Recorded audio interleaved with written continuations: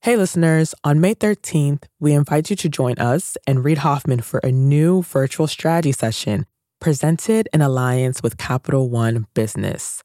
You'll hear insights from fellow entrepreneurs about how to be at the forefront of leading change with AI. So, go to mastersofscale.com AI strategy right now to register for free. Again, that's mastersofscale.com AI strategy. Looking forward to seeing you there. I love a challenge, and if it wasn't for Harley and for such an iconic and extraordinary company brand, I probably wouldn't have done it. There was a crisis that needed somebody to step in. We needed to do a lot of rewiring of our product line. The supply chain is a big issue for everybody. Trying to get semiconductors to come on time, resin, raw materials. It's a constant battle every day. All of us have to evolve our lifestyle, what we eat, how we live, how we consume, what we do. And Harley is a great example of a true American icon that is in a great transformation. It's not just a motorcycle. This is about the freedom, as we say, the freedom for the soul, the adventure that the brand stands for. You have a 118-year-old company. There's never an end to it. So it's not about 5 years. It's about setting the foundation for a long-term future. That's Jochen Zeitz, President, CEO, and Chairman of Harley-Davidson. With factory closures last spring, Harley's business and its stock price plunged, but there was another turn in the road ahead. I'm Bob Safian, former editor of Fast Company, founder of the Flux Group, and host of Masters of Scale Rapid Response. I wanted to talk with Jochen because he chose to aggressively restructure Harley's business in the midst of the pandemic's highest uncertainty, and that defiance quickly paid off, settling investors and refocusing the company. He trimmed the product line, set up equity grants for employees, including factory workers, and doubled down on Harley's brand power. Jochen is a longtime motorcycle rider, but also a longtime champion of sustainability. How he plans to square those two passions underscores the importance of an entrepreneurial perspective, even for a company well into its second century.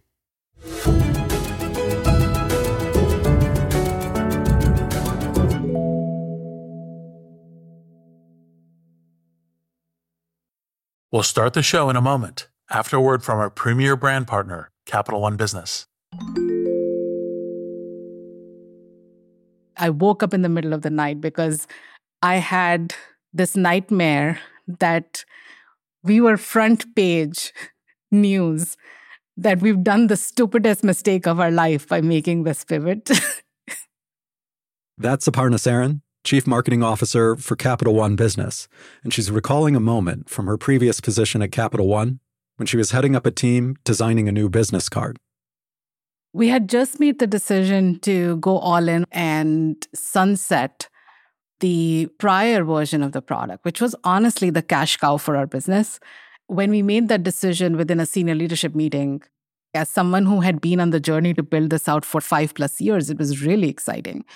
But by the time the weekend hit, I started to feel the responsibility and the pressure. We are taking this big bet on something that I've built. Perhaps you've been there. You've made a pivotal decision, and then panic sets in. How would Aparna calm her butterflies and steer her team through this pivot? We'll find out later in the show. It's all part of the Refocus Playbook, a special series where Capital One Business highlights stories of business owners and leaders using one of Reid's theories of entrepreneurship. Today's Playbook Insight: have multiple Plan Bs.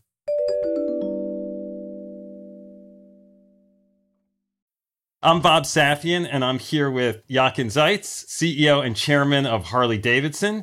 Jochen is talking to us from outside of London as I ask my questions from outside of New York.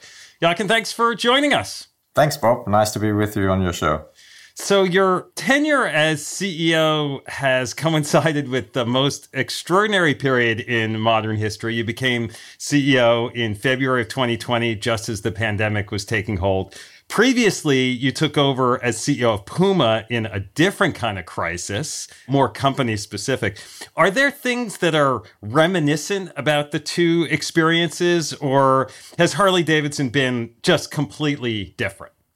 Yeah, I mean, every situation is very different. And I was 29 when I took over as CEO of Puma, and the company was in a very different situation at the time. I mean, also a crisis for sure, but it was more a homemade crisis. The crisis we've experienced with Harley was a global crisis, which led to the closure of our factories. So some parallels, but I'd say overall a very different situation. Yeah. When you took over, you implemented a new approach immediately that you called Rewire. Some people say a crisis is a terrible thing to waste. Did the pandemic make that harder or easier, simpler, making the changes that you saw that Harley needed to make?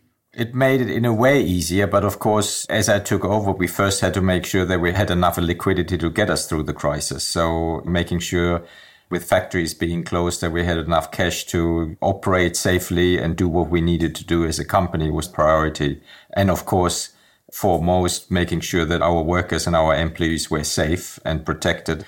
But yes, there was an opportunity for us to change things. And when you are in such a difficult situation, you realize very quickly what's working, what's not working. Of course, we had no idea how long this crisis was going to last, right? And obviously, in some places in the world, it continues and persists. But where I am in the States, where Harley is, where you are now in the UK, it feels like we're sort of over the crest of it. But in the beginning, how did you think about how far out you needed to plan? Well, you just didn't know how long this would last. So we felt that we needed liquidity for up to 12 months just to make sure that we could keep operating, even with our factories being shut, just not knowing how long we wouldn't be able to manufacture. And as I said, I think establishing a protocol and going overnight to a virtual setting, it worked extremely well from the beginning. You mentioned the factories that you had to close. I know you've been to factories since then that have reopened. How was the decision to reopen the factories? What was the experience like going to visit after they were reopened?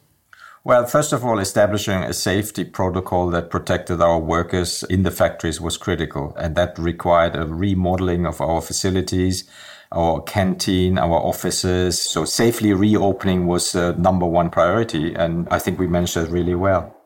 I saw that you visited the factory in York, Pennsylvania recently where the first Pan America rolled off the line. I know you've been to that factory before. Are there things you learn when you go to make these factory visits?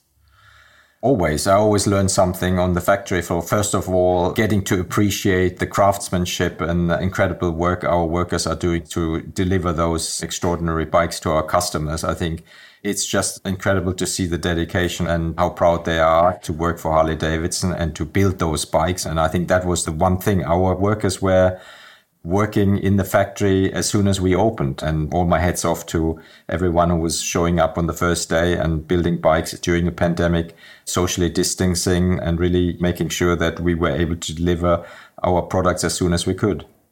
Riding is inherently socially distanced when you're on a bike, and during this time, it offers experience and adventure that a lot of people crave during lockdowns. And so demand for the bikes was strong as the pandemic went through.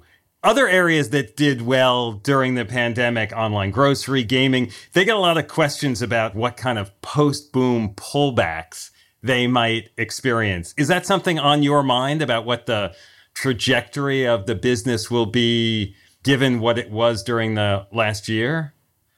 Well, we needed to do a lot of rewiring also of our product line. There was quite a significant complexity within our product portfolio. So we needed to streamline our product portfolio considerably internationally and nationally. We had too many bikes in the lineup, unprofitable bikes.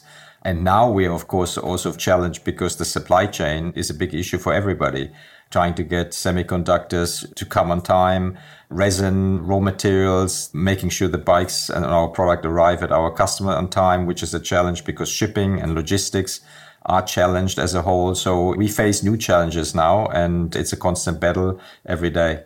Last year at this time, there was a lot of talk about supply chain concerns because things were stopping. It sounds like it's a different sort of supply chain concern now because there's so much demand.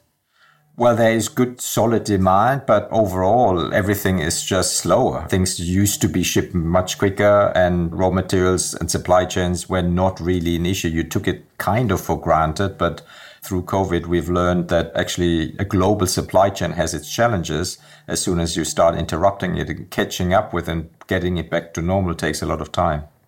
So a year into the CEO job, you announced this 5-year strategy called The Hardwire.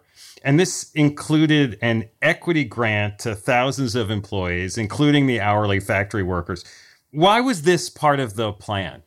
I believe it's important that when the company wins, our shareholders win, our employees need to win, and that includes our hourly workers. As I said, these bikes are built by hourly workers in our factories every day, and they should be part of the upside. And I felt that it was a really important thing to do to get everybody participate in a win-win. I mean, that doesn't happen in that way at a lot of companies, even at other places you've worked. There's something that you saw in Harley or you've seen more recently that made you feel like this is best practice to adopt? Well, it's the first time I'm working in a US-based manufacturing company, and everything I've learned about manufacturing in the US made me believe that this is the right thing to do. I think other companies should maybe take that as an example and really make everybody contribute and win together. And if you think about our customers, a lot of our bikes are being bought by union workers and first responders and others, and that are on the front line every day. So why not make them part of the upside of the company and of our success as well? Harley is a quintessentially American brand. You're not American. Is that a challenge? Are there new things you have to learn in that regard? I know you spent a lot of time in the States. I spent over 15 years of my life in the US. My first job I had in New York in the 80s. I started in America, so I kind of feel like an American with German roots, I would say. I know at Puma, you put a lot of attention into expanding the global footprint. Is that also one of your hopes for Harley, to be more global in that way?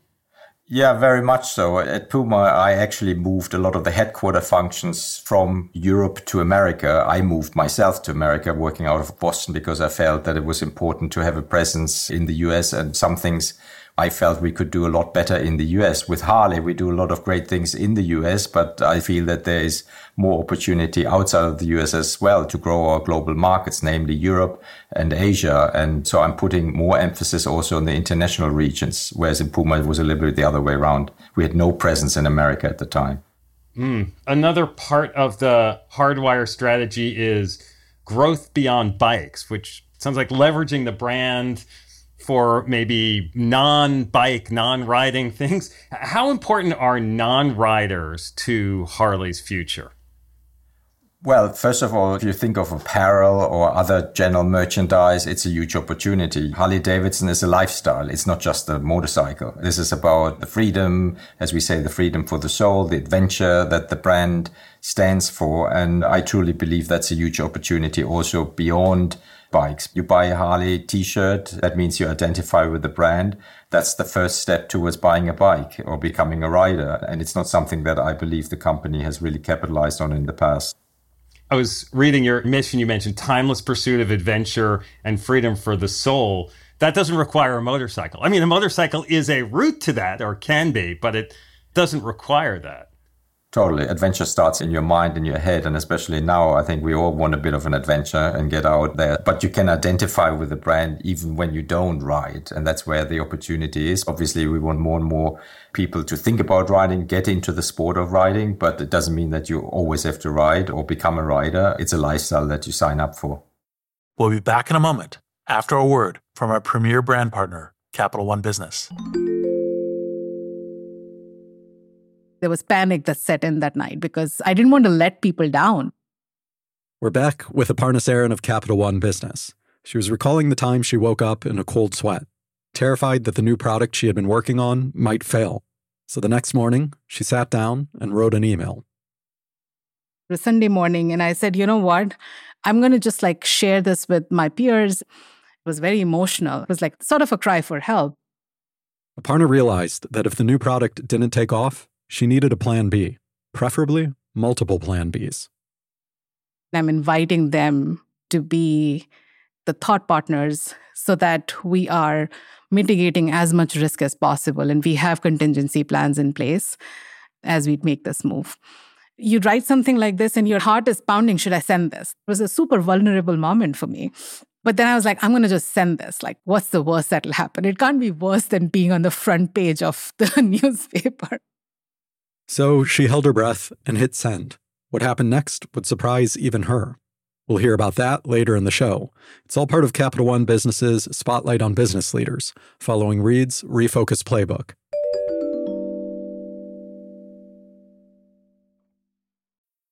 So you've shown through your career an ongoing commitment to climate issues. You led sustainability at Kering. You helped found the B Team with Richard Branson, a nonprofit dedicated to climate support from businesses, among other things.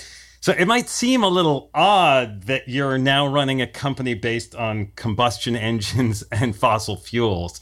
Is that a conflict at all? How do you think about that? I know you've been connected with Harley for a long time, so this is not a brand new thing, but how do you think about that? Well, I think all of us have to evolve our lifestyle, what we eat, how we live, how we consume, what we do. And Harley is a great example of a true American icon that is in a great transformation. We're investing into electric motorcycles. We just decided to launch a new brand, electric brand called Livewire. So we are taking this inclusive stakeholder management, as we call it, very seriously. And that starts with things like making our workers in our factories shareholders. That's an important aspect. Riders are a very diverse community, also something we want to celebrate as a company, but environmental concerns are very much our concerns as well. And we're working diligently at finding solutions for the long run. It's not something that happens overnight, but through the electrification of the sport and our new brand Livewire, we're taking a very important step forward. And over time, we will also have Harley-Davidson electric bikes. You mentioned the Livewire, the electric motorcycle business, still a small part of the business and the market, electric motorcycles. But why is Livewire a separate brand from Harley? Why not just have it be part of Harley? What does that do for you? Well, Livewire, the product that we have developed and are developing, is more geared towards the urban consumer. Harley as a brand has its core mostly in the touring segment. Yes, we have sports bikes as well, but the core customer is very much about touring with our bikes. And that requires a range of several hundred miles that you just don't get with electric motorcycles quite yet. So not trying to do too much under the Harley brand and introduce not just an electric motorcycle, but also get going after a new customer that is more urban would just be asking too much for the Harley brand. So we want to focus Harley on what it is. And that will mean over time electrifying traditional core segments as well. But initially, the focus is really on the urban consumer when it comes to electrification. And so with Livewire, is the mission the same? Like, is it still about freedom and adventure? Or does that shift too because it's more urban based? Livewire is part of the lineage of Harley-Davidson. It's part of the family, and that's very important to us. So that freedom for the soul, timeless pursuit of adventure very much resonates with the Livewire brand, but the brand in itself is more positioned as an urban brand for the urban consumer. But you can still have a lot of urban adventure at the same time. You were on the Harley board for a long time before becoming CEO, for a decade. What's the difference between the perspective of a board member and a CEO? Do you see things differently? Yeah, I compare it with flying in an airplane at 30,000 feet and looking down and seeing what's happening. You see an overall picture, but you never get into the trenches to see what's working, what's not working. So running a business is very different from governing in a business and controlling a business from a board perspective based on the responsibility. You appoint a CEO and then you have to trust in your CEO to do the right things. And then you sign off on a strategy. But it's very much a very high level look that you're getting without ever being able to really get into the nitty-gritty of a business. So are there things that as you became CEO that you learned and appreciated about Harley differently than you could necessarily see or appreciate when you were on the board? Well, you get to know the team that works with you every day much better, how well an organization functions or doesn't function, how complex it is, how agile, how fast it can make decisions. And then on a board level, you form an opinion, but you're not really able to substantiate it until you actually are a CEO. You know, as a board member, you don't always agree with your CEO, but there's very little you can do about it other than having a voice on the board. You feel like there's progress being made? I know that the Hardwire is a 5-year plan. You mentioned the pace of the way an organization works. How do you feel like that is evolving at Harley? I think it's evolving a lot and very fast. First of all, we had to. We are adjusting to a different way of working, and it's something that we want to save for the future as well. I think there were a lot of positives of allowing people to work from home rather than having them come into the office every day. So there's a lot of lessons we've learned, but the agility and the speed and really focusing on the things that matter and getting rid of unnecessary complexity is something that was very important. And establishing a new culture, we say the HD #1 culture of winning. Being a winning team is something that we had to really work on. And you have a 118-year-old company. There's never an end to it. So it's not about 5 years. It's about setting the foundation for a long-term future. You're looking back at that 118 years and saying, okay, which of the things in that legacy do you want to preserve? And which are the things that we have to mature beyond or graduate from? That's exactly right. I mean, this is an incredible brand, incredible company. I mean, it's the American icon and one of the most recognized brands in the world. There's a lot to build on. But of course, you always have to look into the future, what's coming, what are the things that are changing. You can never stand still. But having this heritage and this history and innovate on that platform is a huge asset. So I was reflecting about you a little bit. You're active in conservationism in Africa. You co-produced a Netflix documentary, Breaking Barriers, a 10-minute clip of which was shown at President Biden's climate summit earlier this year. These are busy areas. Why not just focus on these passions and avoid the headaches and the complications of being a public company CEO? Like, why go back into this? Well, I love a challenge, first of all. And if it wasn't for Harley and for such an iconic and extraordinary company brand, I probably wouldn't have done it. I've been a busy man ever since I left my last assignment as a CEO. But this was a great opportunity for a fantastic company and brand. And there was a crisis that needed somebody to step in. So the board asked me if I was willing to step in. And I felt that there was a need to do this and also a commitment towards this great brand. One of your colleagues said to me, he's your man in a crisis. What do you like about crisis? I like change. And in a way, I've always been comfortable in changing things for the better. And that's what excites me. So status quo is not something that inspires me. Let's put it this way. What's at stake for Harley right now? I'm not sure if you can say what's at stake. I think we have a great strategy. We need to execute it. There will always be bumps in the road, like with everything. But I think we're on a good path. We have a good strategy. We are implementing as fast as we can. We want to build on the legacy and the legend of the brand in the next years to come. And I think there's a lot to build on. You're a writer yourself, yes, and have been for a long time. Is that what drew you to the board in the first place?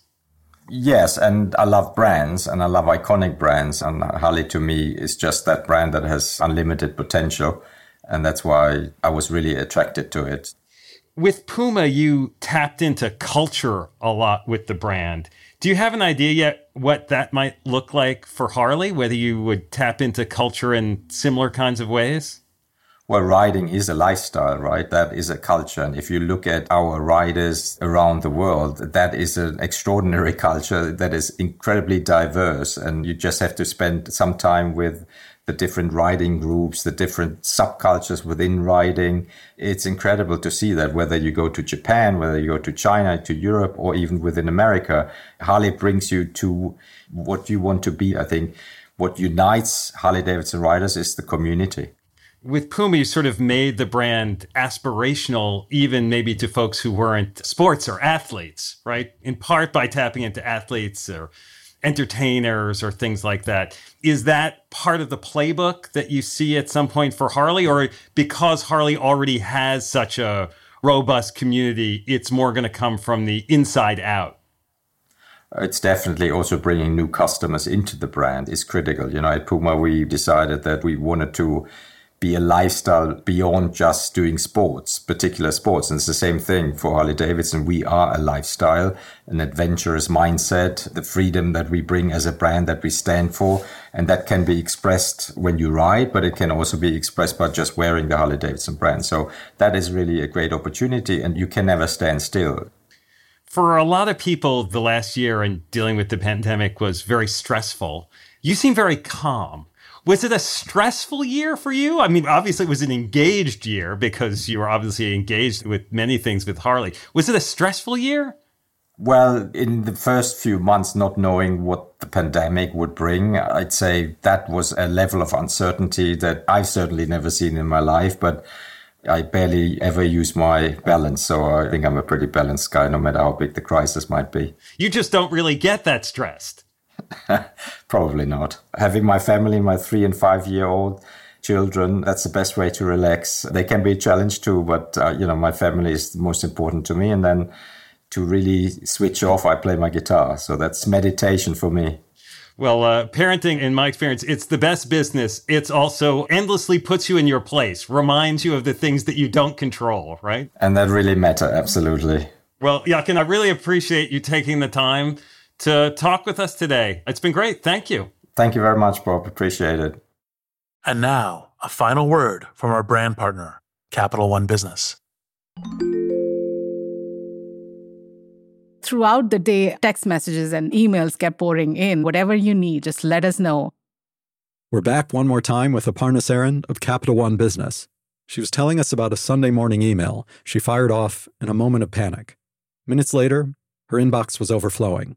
And the support she found wasn't just emotional, it was practical.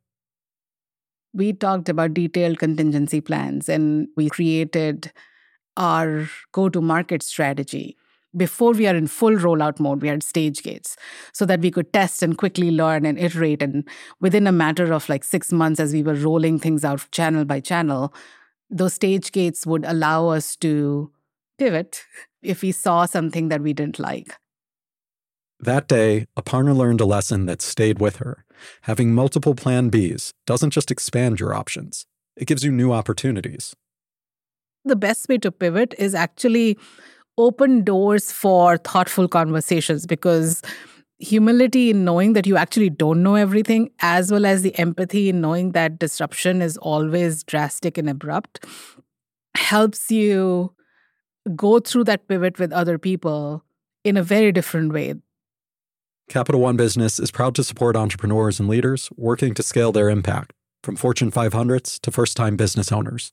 For more resources to help drive your business forward, visit CapitalOne.com/businesshub. That's CapitalOne.com/businesshub. Masters of Scale Rapid Response is a Wait What original. The show is recorded remotely using sanitized audio gear. I'm your Rapid Response host, Bob Safian. Host for Masters of Scale is Reid Hoffman. Our executive producers are June Cohen and Darren Triff. Our supervising producer is Jay Punjabi. Our producers are Jordan McLeod, Christina Gonzalez, and Marie McCoy-Thompson. Our music director is Ryan Holiday. Original music and sound design by Daniel Nissenbaum and the Holiday Brothers. Audio editing by Keith J. Nelson, Stephen Davies, Andrew Nault, and Mike Gallagher. Mixing and mastering by Aaron Bastinelli.